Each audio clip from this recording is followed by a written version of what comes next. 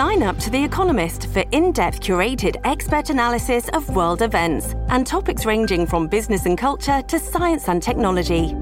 You'll get the weekly digital edition, online-only articles, curated newsletters on politics, the markets, science, culture and China, and full access to The Economist Podcast Plus.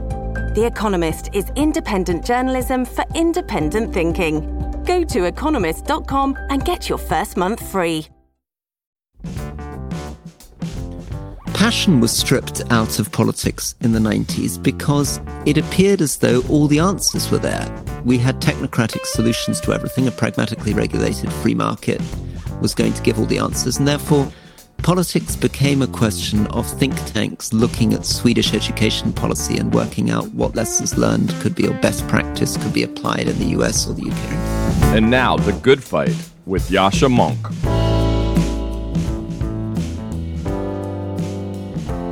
As I mentioned once before on the podcast, I have a new book coming out very soon. It is called The Identity Trap, a story of ideas and power in our time. And the first question, obviously enough, is why is it called The Identity Trap? And the reason for that is that I wanted to write a book which takes these ideas seriously, which is measured in tone and analytical and attitude, and yet expresses why I think it is right to be worried about what some people might call identity politics or wokeness, what I call the identity synthesis. So when you think about a trap, it is something that has a lure that attracts you to it. It is something that's capable of tricking smart and well-intentioned people, and yet it is ultimately to the detriment of anybody who gets stuck in this trap. The lure of the identity trap is that it claims to be the most principled, the most radical philosophy that takes on injustice, discrimination, marginalization of minority groups. It claims to be able to do that in a much more principled, more energetic way than competitors like philosophical liberalism. And yet, I think that it ultimately ends up being a political trap because it is incapable of understanding how we were able to make imperfect but genuine and large progress towards a more fair society over the course of the last 150 or 200 years. Instead of echoing Frederick Douglass or Martin Luther King Jr. or Barack Obama in recognizing the ways in which the United States and other democracies have failed to live up to its universal promises. And we're going on to demand that we live up to those ideals, but we include historically marginalized people under those humanist, universalist ideals. That, as Martin Luther King said in the civil rights movement, the check which African Americans were given by the United States may have been fraudulent, but they should demand to cash that check, not to rip it up. Instead of that, the tradition which I trace and describe says, give up on those universal ideals. Let's envisage a society in which how you're treated by the state and how we all treat each other comes to depend more and more fundamentally on the identity group to which you belong. And as I chronicle throughout the book, this has had real consequences, caused real problems in terms of how we educate children in the United States, even in terms of how we rolled out life-saving vaccines during the pandemic. I'm also concerned about the ways in which it is a personal trap. One of the promises made by the identity synthesis is personal. It's to say that everybody wants and deserves some amount of recognition, a feeling of equal standing in society, And that the way we might accomplish that is to encourage our young people to identify as strongly as possible by the intersection of particular identities at which they stand. And some people might criticize that as encouraging everybody to want to be their unique little snowflake. I think it's fine for people to want to be their unique little snowflakes. I think it's perfectly fine for people to want to feel seen in their individuality, in their idiosyncrasy, but they want to have a sense that there's something special about them. But that will never come merely from the intersection of their identities. That will never come from being treated in a particular way on the basis of their group membership. While we have to respect members of all groups, what ultimately allows people to have a sense of belonging and recognition is that they're being treated as individuals. So this is why it's a personal trap as well. In the coming weeks, I will be summarizing for you the chapters of this book, giving you a real taste of it. But before that, I just want to answer one question, which I know will be on many of your minds, which is why write about this at this point? After worrying for so long about populism, mostly, if not exclusively, on the right, at a time when it looks like Donald Trump has about as much of a chance of being elected president in 2024 as Joe Biden. Why focus on this? Well, let me assure you, I remain very concerned about the rise of right-wing populism around the world. I worry about Donald Trump, about Bibi Netanyahu, about Narendra Modi, about Viktor Orban, and all of those characters. And yet, I decided to write this book for a few simple reasons. The first is that I've written 2 books mostly about populism, as well as many episodes of this podcast and many newspaper articles. And thankfully, we now have a pretty good, healthy literature on this topic. We don't need another one from me. The second is that often the identity synthesis is leading us in the wrong direction on really important issues. It's not just a matter of some young people going a little bit too far in their enthusiasm, which always happens.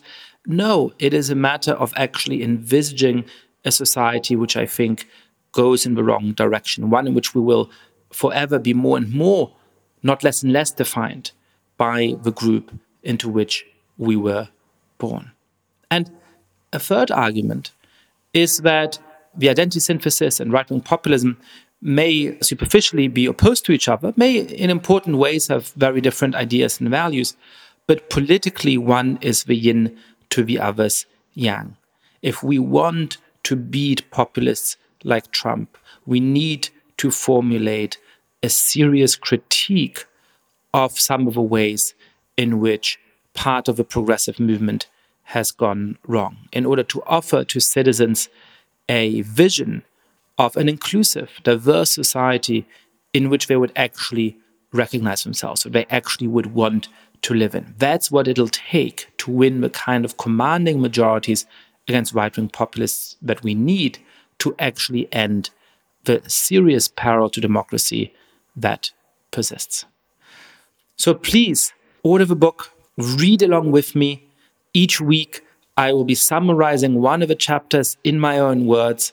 We will also have a persuasion book event to discuss the book. I would really love to be in conversation with you about these ideas over the next months. I really feel like I've done a tour of duty here, looking seriously at a set of ideas that has either been uncritically accepted or rhetorically maligned in the last years. I'd love to think about these ideas with you. The Identity Trap, a story of ideas and power in our time. You can go and order it right now.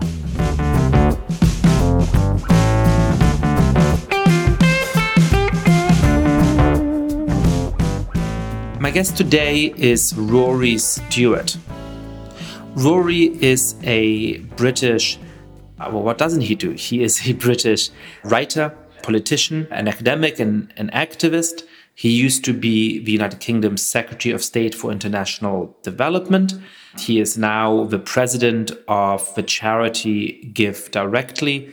He has walked across much of the world in some of its most dangerous places. And he is the author of the places in between, as well as most recently, How Not to Be a Politician, a memoir. In our conversation, we talked about the reasons for Rory's failure in politics, what it would take for there to be a space for honorable people in our politics today, in particular in conservative parties that are going more and more populist, a topic that is on my mind as I'm recording this introduction with the recent news of Mitt Romney's retirement from the United States Senate. We talked about why Rory continues to identify himself with the conservative tradition, despite the move of many conservative parties in a more extreme and populist direction. And finally, we talked about how much progress there has been in the fight against global poverty and why, according to Rory, we must nevertheless remain extremely vigilant and need a role for private charity in order to help the poorest in the world to thrive. Rory Stewart, welcome to the podcast. Thank you for having me. So you have a new book coming out very soon in the UK. It has a very good title, Politics on the Edge, a memoir from within. I personally am partial to the American title, which is How Not to Be a Politician. So you've had some adventures and misadventures in British politics for the last 10 years. What did you learn from that about how not to be a politician, and perhaps even how to be a politician? I think the most fundamental thing I learned is how absolutely brutal politics is, that it feels to me that something about the way in which politics is done, the way in which you're selected, the incentives of campaigning, makes it very damaging to your mind, your body, and your soul. And the public suffer. It contorts and creates these very strange personalities. And most importantly of all, it unfits you for governing. These skills that you need to get elected contradict many of the fundamental skills that you would need to be able to administer or govern a country well. Take us inside this. Why is it that when really accomplished, public-spirited people like you enter politics, they get chewed up by the system a lot of the time? Why is it that the incentives of the system end up rewarding the worst kind of behavior, bringing out the worst in people, and often, certainly when I look at the history of the United Kingdom for the last 10 years, rewarding the worst people and not rewarding the people who I think we would agree would be better in public service? Well, I think it's partly that you're not selecting for somebody's ability to govern a country. You're not trying to find people who are strong at critical thinking or who are skilled managers or who have particularly impressive ideas. So it's not a selection process like you would select a CEO or a university professor. You're basically selecting through a party system. So the first thing that matters is what kind of people impress the party. And the people that impress the party in a UK system tend to be people who've been engaged with party politics from a very, very young age, who've demonstrated their loyalty out on the street, campaigning, delivering leaflets, or have worked as a special advisor or assistant to a minister or a member of parliament. And then when you enter politics, there are strong pressures to demonstrate loyalty to the party and the leader, and equally strong pressures to establish your name in the media and through social media, often through making very provocative comments, creating a very binary black and white vision of the world. So the combination of party, media, and campaigning means that the system selects for somebody who is going to very naturally produce very binary options, produce things in very clear colors, who doesn't admit any form of complexity, doubt, humility, who's perpetually confident in their vision of the world. And that means that this is perhaps a sort of mask which they put on in order to get elected.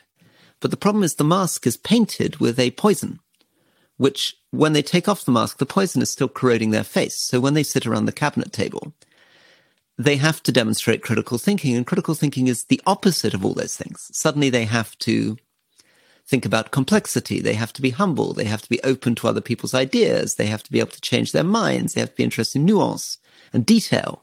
None of those things are the things which enable a Donald Trump or a Boris Johnson to flourish in the first place.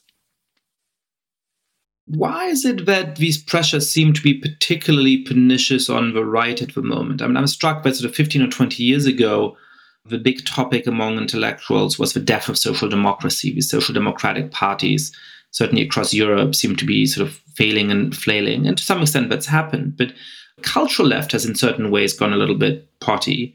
But actually the institutional left has shown some amount of resilience in many countries. And even in Britain, where for a number of years it looked like under Jeremy Corbyn, the Labour Party had gone sort of deeply off the rails, the party has managed to moderate itself in a kind of surprising way. And certainly in the Anglosphere, it now feels that it's the Conservative Party and the Republicans that have been most captured by those kind of developments. So do you think there's something about the fundamental mechanisms that is going to be equally applicable to both sides of the political spectrum, and just at the moment there's a little bit of that differential, if you agree with that assumption? Or do you think that there's something about the interplay of those mechanisms on the right that makes it particularly corrosive in that part of the political spectrum? I think it is particularly corrosive on the right. I think right-wing populism is ultimately more problematic than left-wing populism at the moment. Although there is a lot of left-wing populism going on. I mean, particularly in Latin America, there's been some very, very eccentric individuals elected, but they seem to be doing less damage than one would expect. They talk a big game about remodeling the constitution or abolishing the army, and actually they get into power and they seem not to do very much. So it's the right-wing populists that are the problem. And I think one fundamental problem for them, one challenge for the right, is that the right was traditionally conservative.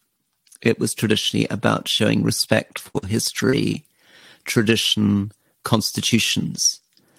And for a number of complicated reasons, a defense of the status quo, an evolutionary attitude towards politics, a deference towards the past and the constitution, doesn't feel like a particularly viable, active, popular option, which means that the right has abandoned a lot of what used to anchor it and has instead embraced a more revolutionary mindset, and particularly posing itself as standing for the people against the elite. They found a very, very rich vein in trying to present themselves in nationalist terms, in anti-immigrant terms. Now, all these things were present. I mean, when I was a Conservative MP, those trends were there within the Conservative Party, but they were the minority fringe, even as recently as 2010, 2011, 2012. You know, David Cameron, who was basically a sort of centrist Conservative, referred to people who supported Brexit as closet fruitcakes and closet racists and nutters. So he was very much dismissive of this trend. But certainly in the United Kingdom, that's taken over. And what we found with Trump and with Johnson is Conservatives' very surprising willingness to, instead of showing deference to constitutions and to institutions, which is what they were supposed to defend, an incredible delight in challenging and wrecking those institutions and portraying them as being vehicles for the elite. So they sound almost like Marxists. Yeah, there is something astonishing about that. In a sense, the British Conservatives have often had an ability to refashion the country in surprising ways. I mean, I don't want to compare Margaret Thatcher to somebody like Boris Johnson. I think that there was both better grounds for some of the impatience she had with the state of the country when she came to power, and more coherence, despite some disagreements I have, with the direction she wanted to take it in. But it was not, in essence, a conservative program either, certainly relative to where the country was in 1979, and probably not relative to where it was at any point in history, right? So I guess, is there a strange strand on the right that is actually quite revolutionary in many junctures of history, or is there something kind of unique about this moment? So the Conservatives wrapped into themselves in Britain two very different traditions. One of them was the old Tory tradition, and the other is the sort of liberal Whig tradition. The old Tory tradition was conservative in the sense of wanting to conserve the past. It was deferential towards the monarchy, the military. In the 18th century, even trying to bring back the old Stewart royal family.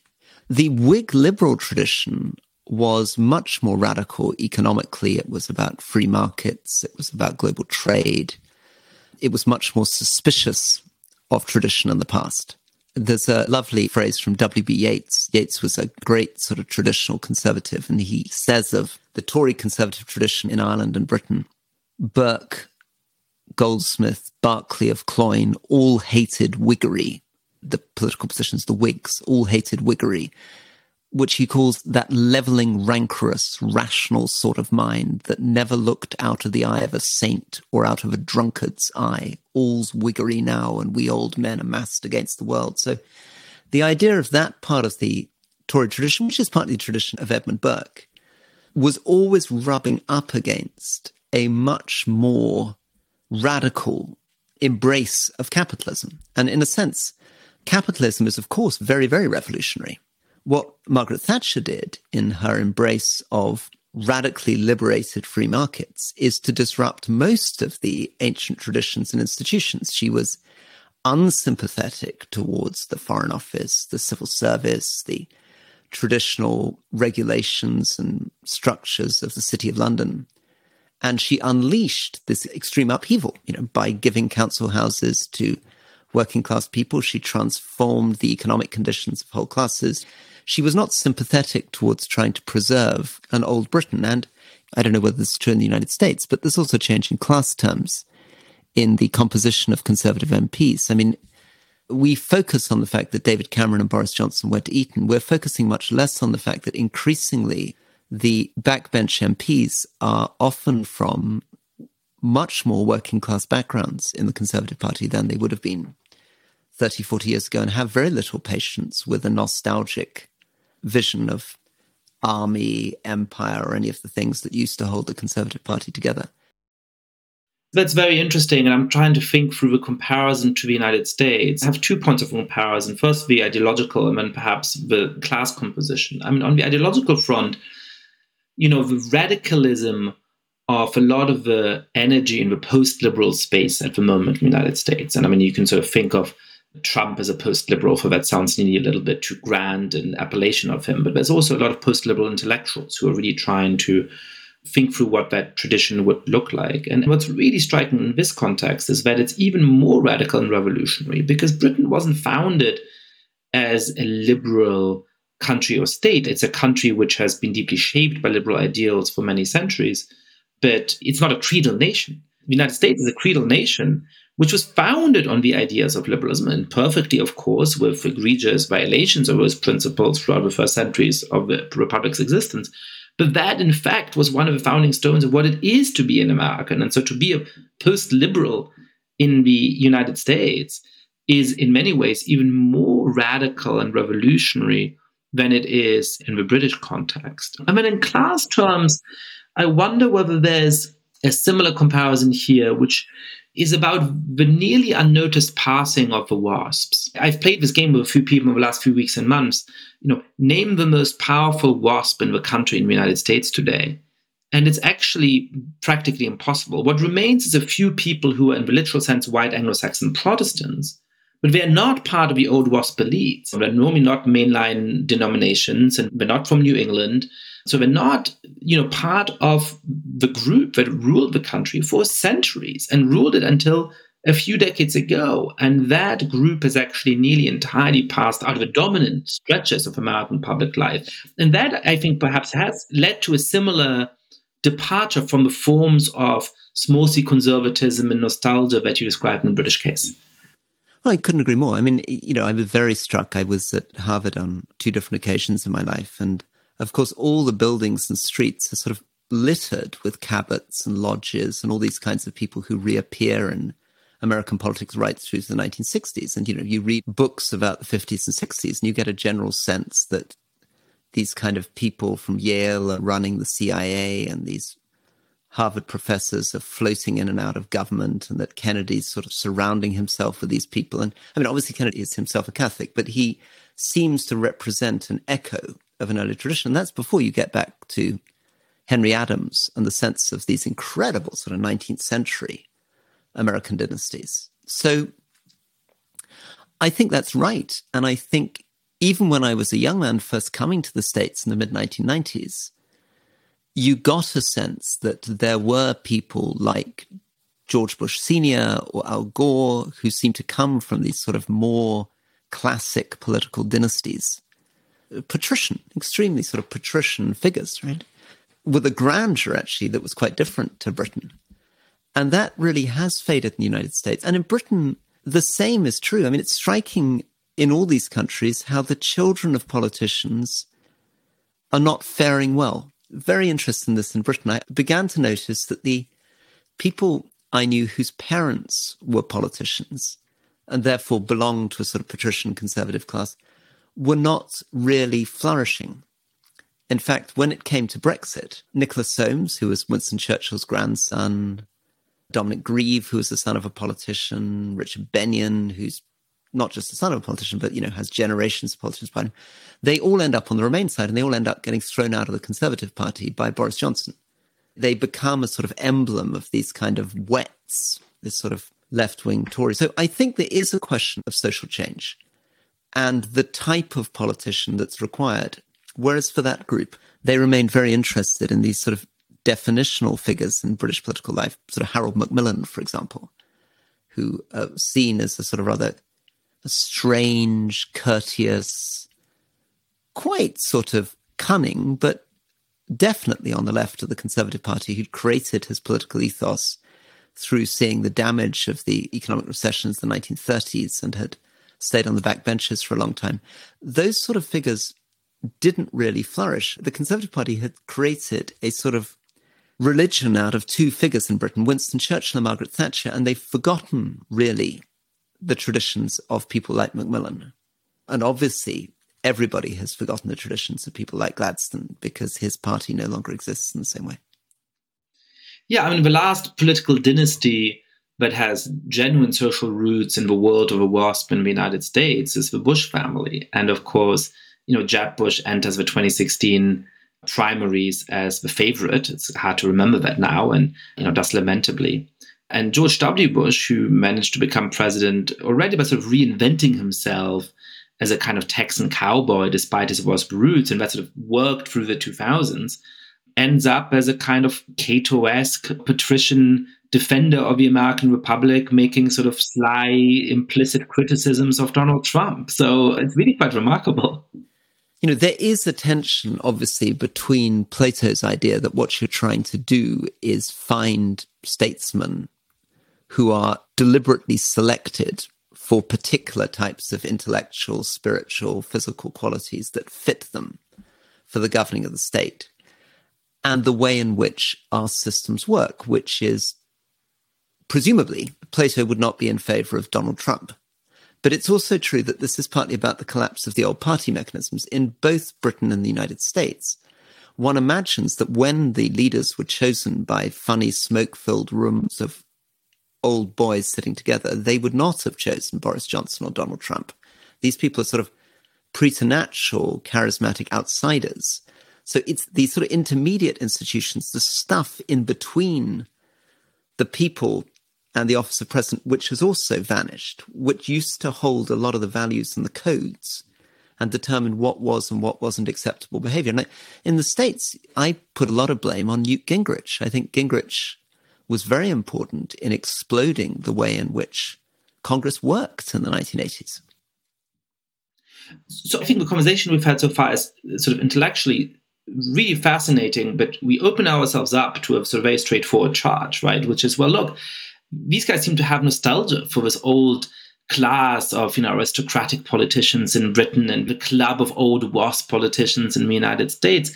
But isn't there a reason why they're being flushed out of the system? And wasn't the world over which they presided both unjust and in many ways quite ineffectual? And isn't that precisely why people like Boris Johnson and Donald Trump could come in and sweep that aside? So I guess two questions. One is there anything from that mostly conservative tradition that you think we should and we need to preserve? And then more broadly speaking, more ambitiously speaking, what would a conservatism for the 2020s or the 2030s look like that builds on the positive parts of that tradition, but isn't guilty of those flaws and is actually capable of having a positive vision for what Britain or the United States or other democracies should be like?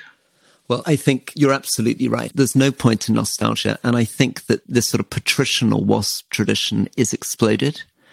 I also think that the sort of consensus of the 1990s, the kind of Bill Clinton, Tony Blair, center ground politics has been destroyed.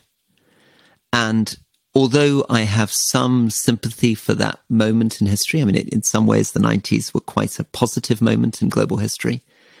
We can also see the flaws of that. And the flaws were, I think, cruelly exposed in 5 different ways. I think that in answering your question, we have to deal with the fact that we've lost 5 fundamental faiths. We used to operate in a system where we believed that the best way to achieve economic growth was through a particular vision of free markets and global trade.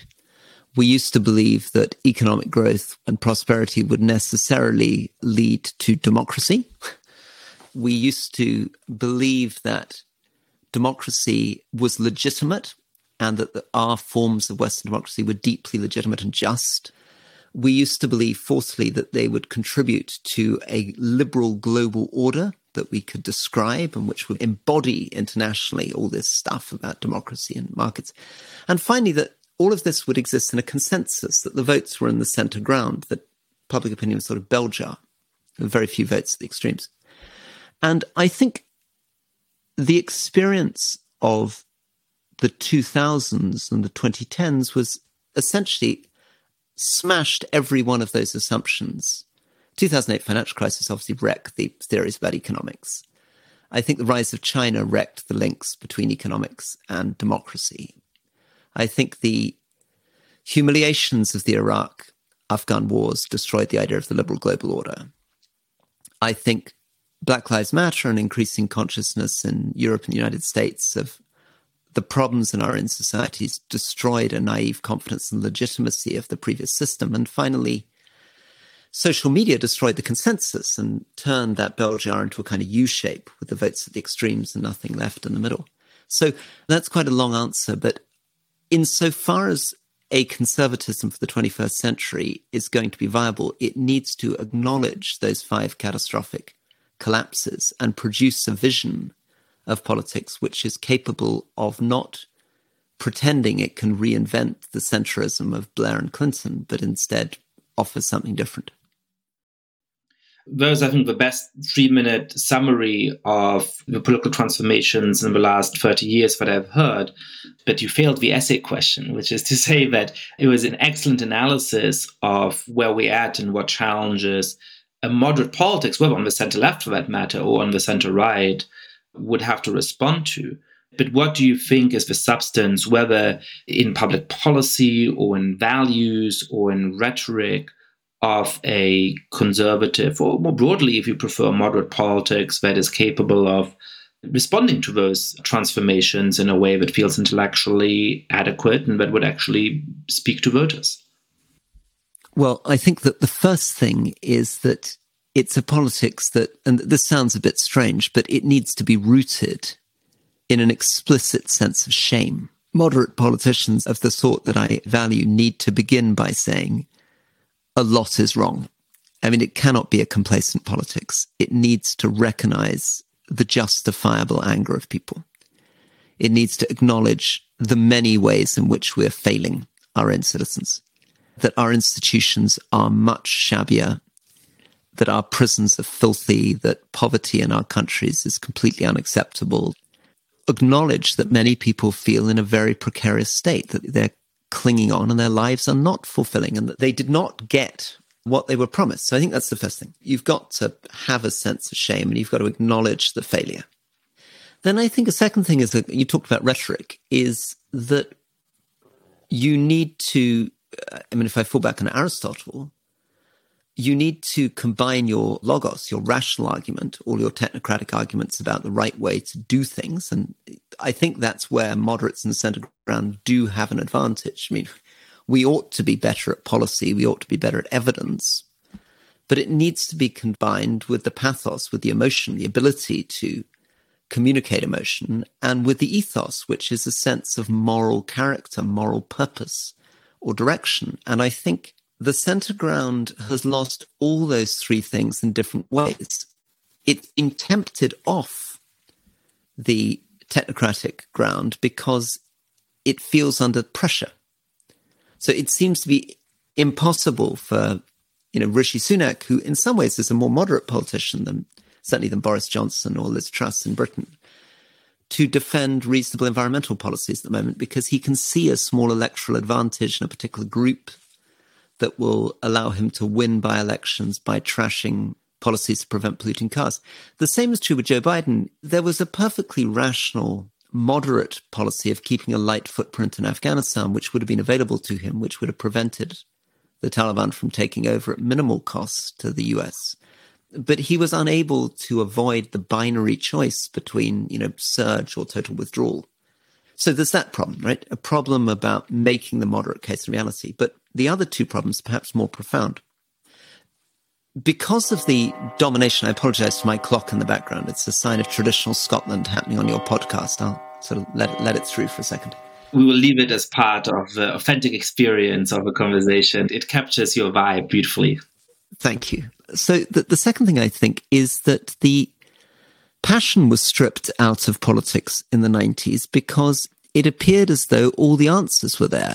We had technocratic solutions to everything. A pragmatically regulated free market was going to give all the answers. And therefore, politics became a question of think tanks looking at Swedish education policy and working out what lessons learned could be, or best practice could be applied in the US or the UK.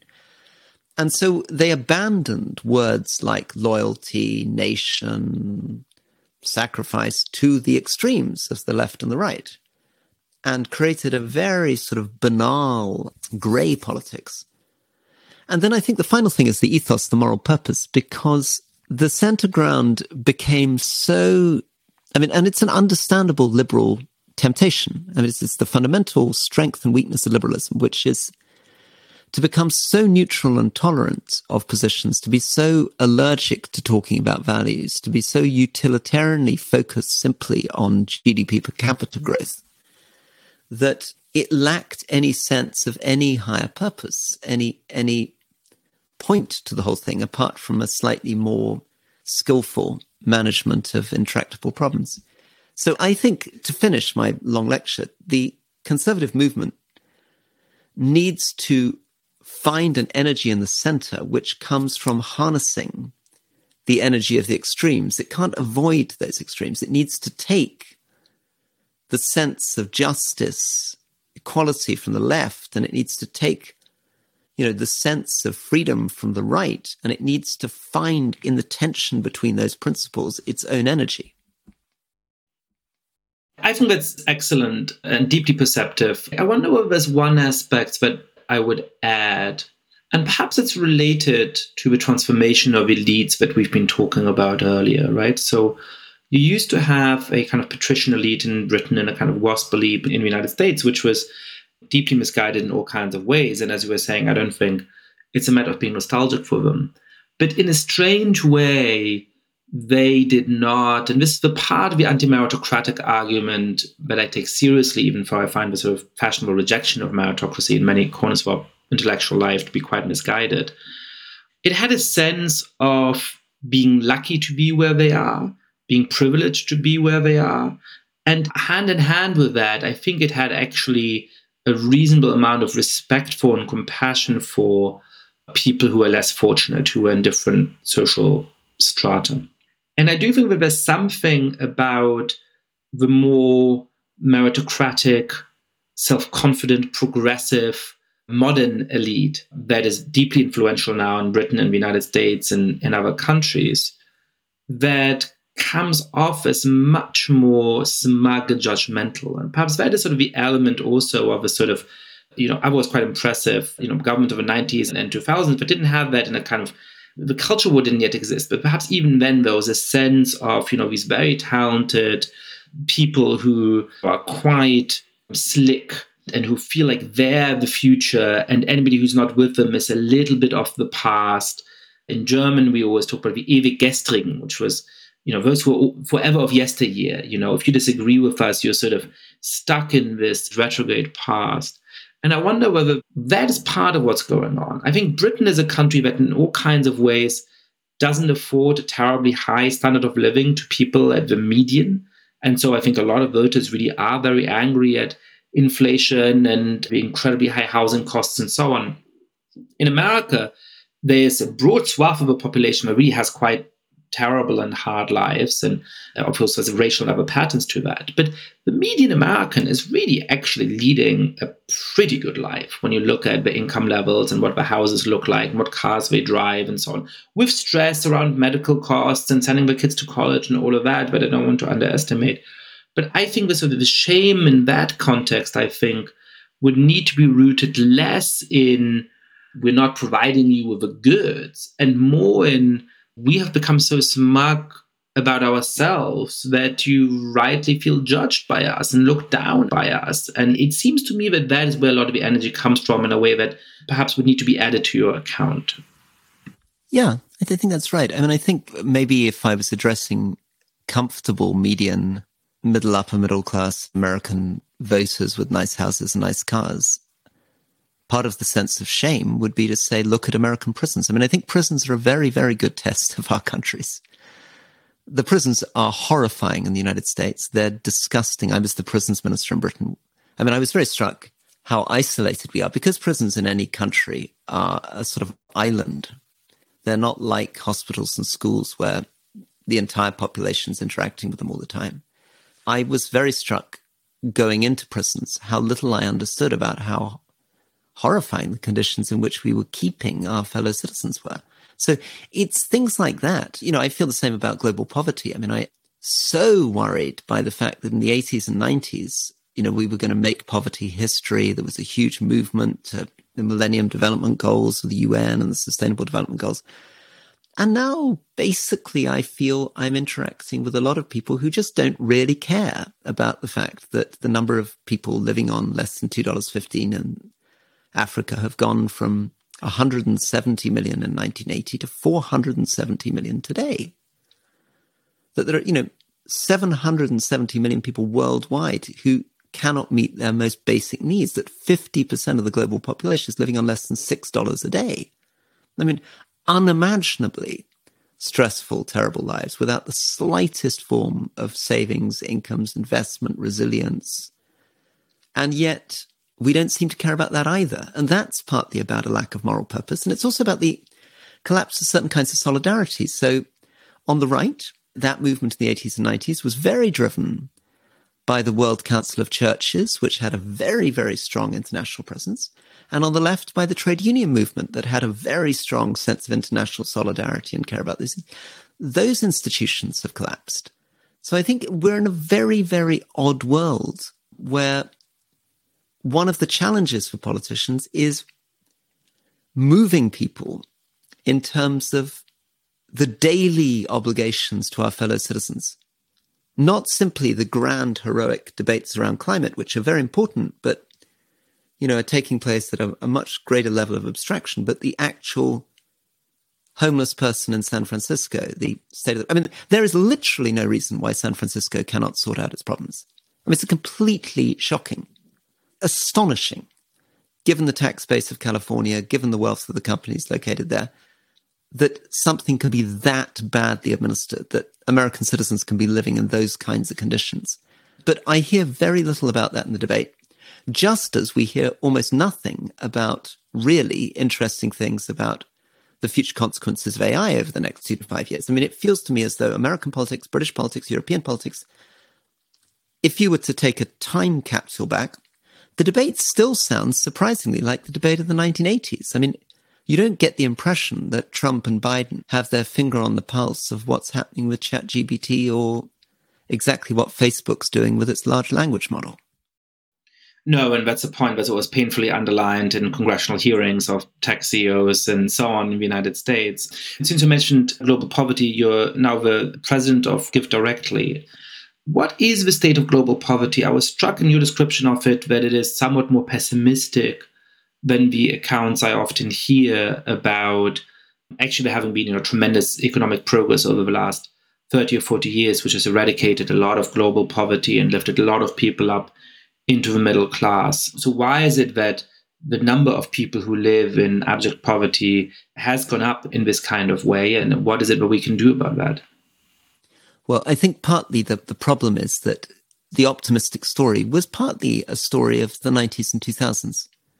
It was part of the general optimism, and every year during that period, the number of democracies in the world was increasing, the world was becoming more peaceful. But actually, since 2014 and the rise of populism, we've had year on year of the world becoming more violent, more refugees, more internally displaced people, fewer democracies. Now we've got a swathe of military coups across the Sahel. And the story, the optimistic story that people like Steven Pinker used to tell, they never acknowledged how much of that was an Asian story. It was primarily a story driven by China, which lifted 700 million people out of extreme poverty, and to some extent by India and Bangladesh and Indonesia. But many, many countries in sub-Saharan Africa, Malawi had 70.3% of its population living in extreme poverty 15 years ago, and it has about 70.1% of its population living in extreme poverty today, during which time the absolute population has grown.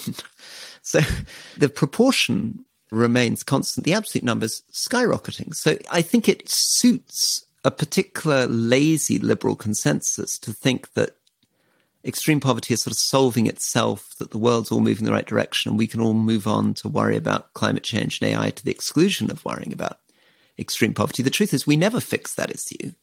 In many ways, the issue is getting worse, and our attention is distracted. Our international aid budgets are collapsing.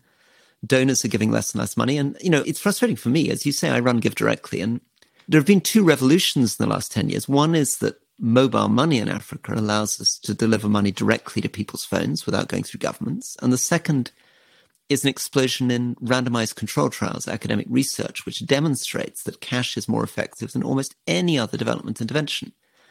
You would have thought with those two things, it would be very easy to get tens of billions of dollars going into direct cash support. But the truth is that so many governments and so many private philanthropists don't seem to want to engage with the issue of extreme poverty in Africa. So if the progress has mostly been in Asia and particularly in China, as well as other countries like Vietnam and so on, and there's also some deep-rooted skepticism, by serious people like Bill Easterly about the impact of development aid and so on. What is the prospect for helping people who continue to live in serious poverty out of it? Is it going to be through traditional development aid? Is it going to be through these direct cash transfers? Is it going to be through reforms of the economic system that might eventually allow some of these African nations to have a similar development trajectory to that enjoyed by those East Asian countries? Is it by political pressure that hopefully leads to some amount of reduction in corruption in these countries, etc.? Is it all of the above? What is the realistic path here to reduce poverty in the kind of transformative way that we've seen in some parts of the world? So I think you need to distinguish very clearly between what the root causes of poverty are and what foreigners in particular can do to address them. So you're absolutely right in your overall accounts of underlying problems. Clearly, governance, corruption, the commitment of countries to development is incredibly important. And the countries that are doing best, whatever we think of the nature of these regimes, but countries like China, other countries, Ethiopia, Rwanda, had elites that were very, very strongly committed towards development and were very focused on it and arranged their countries around it. And in the absence of that, it's difficult to develop. But there's not a great deal that outsiders can do to take a country that isn't committed to that. You can send in advisors and consultants, but fundamentally, what does it take to make the government in the Democratic Republic of the Congo or the Central African Republic really make development their priority? That's not something within the gift of the international community.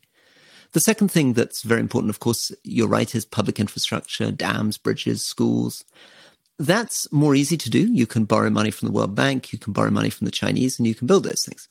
Industrial strategy, trade policy, all this sort of thing can be quite helpful.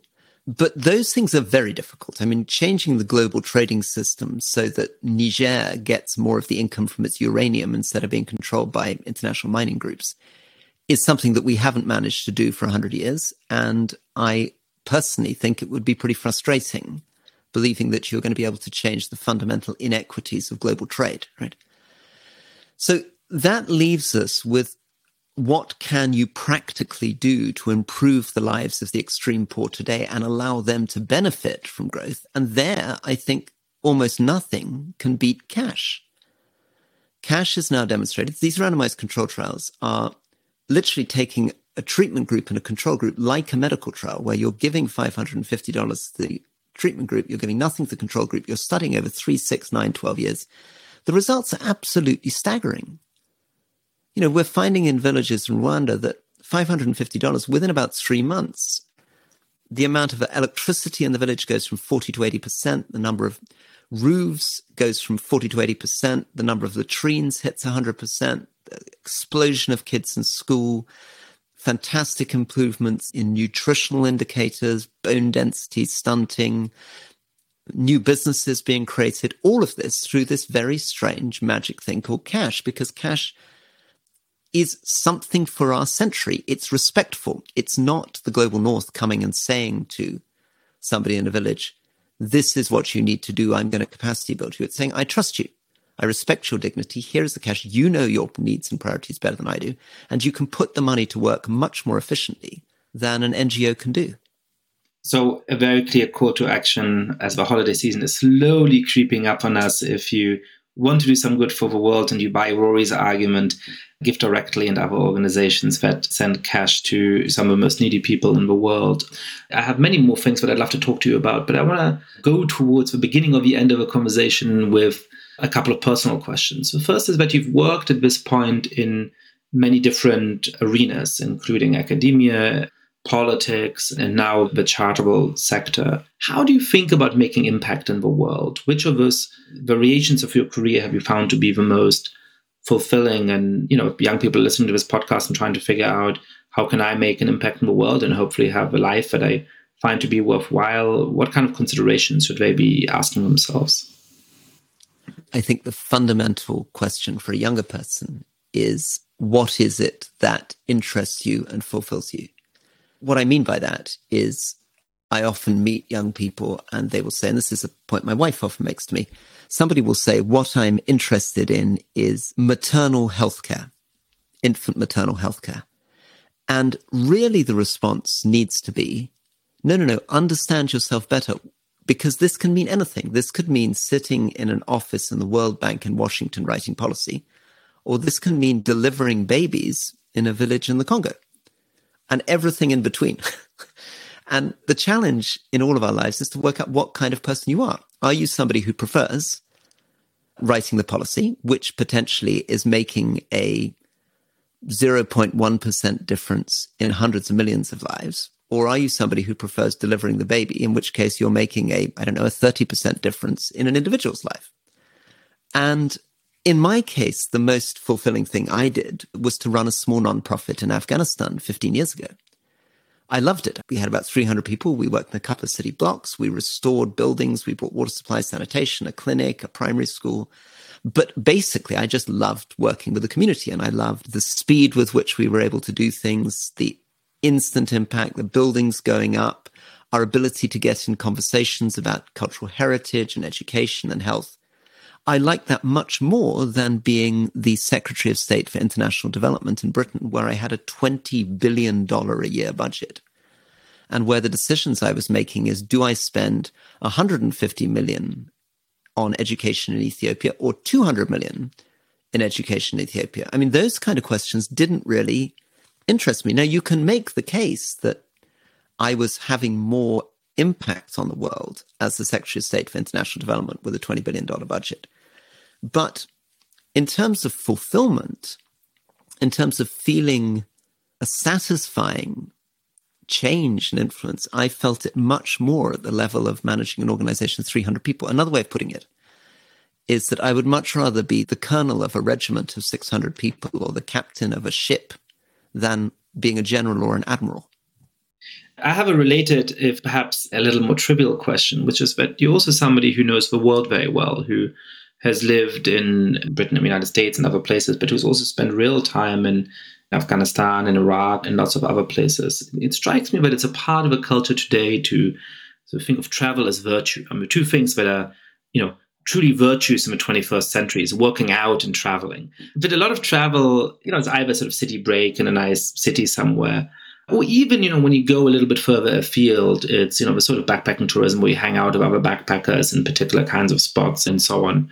If people want to go and actually see the world and understand the world a little bit better, what do you recommend they do? What form of living or what form of traveling will actually allow people to come away with an enriched understanding of the world and other people and cultures? So for me, what changed my life was not traveling. I spent 21 months walking, I mean, literally not getting in a vehicle, just going on foot 25, 30 miles a day across Iran, Afghanistan, Pakistan, India, and Nepal. And what had the profoundest influence on me was the experience of being in remote village houses and just spending 550 nights in those houses and getting a sense of what people were talking about, thinking about, the way in which the culture operated. I mean, I would say anybody who is interested in international affairs, seriously wants to be a diplomat or work for the UN or work for the charitable sector, and who's young enough to do it, should put themselves in a remote village in somewhere like Malawi and try to learn somebody else's language and get a sense of the lives of people in difficult positions in rural areas, because you're not going to get much of that working out in a gym in Barcelona. Rory, Stewart, thanks so much for coming on the podcast. Thank you.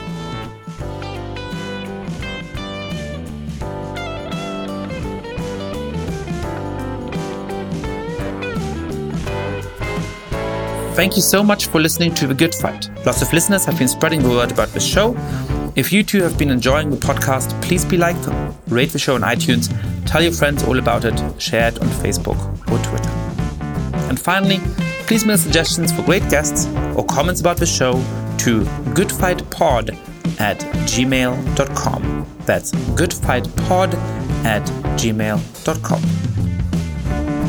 This recording carries a Creative Commons 4.0 international license. Thanks to Silent Partner for their song, Chess Pieces.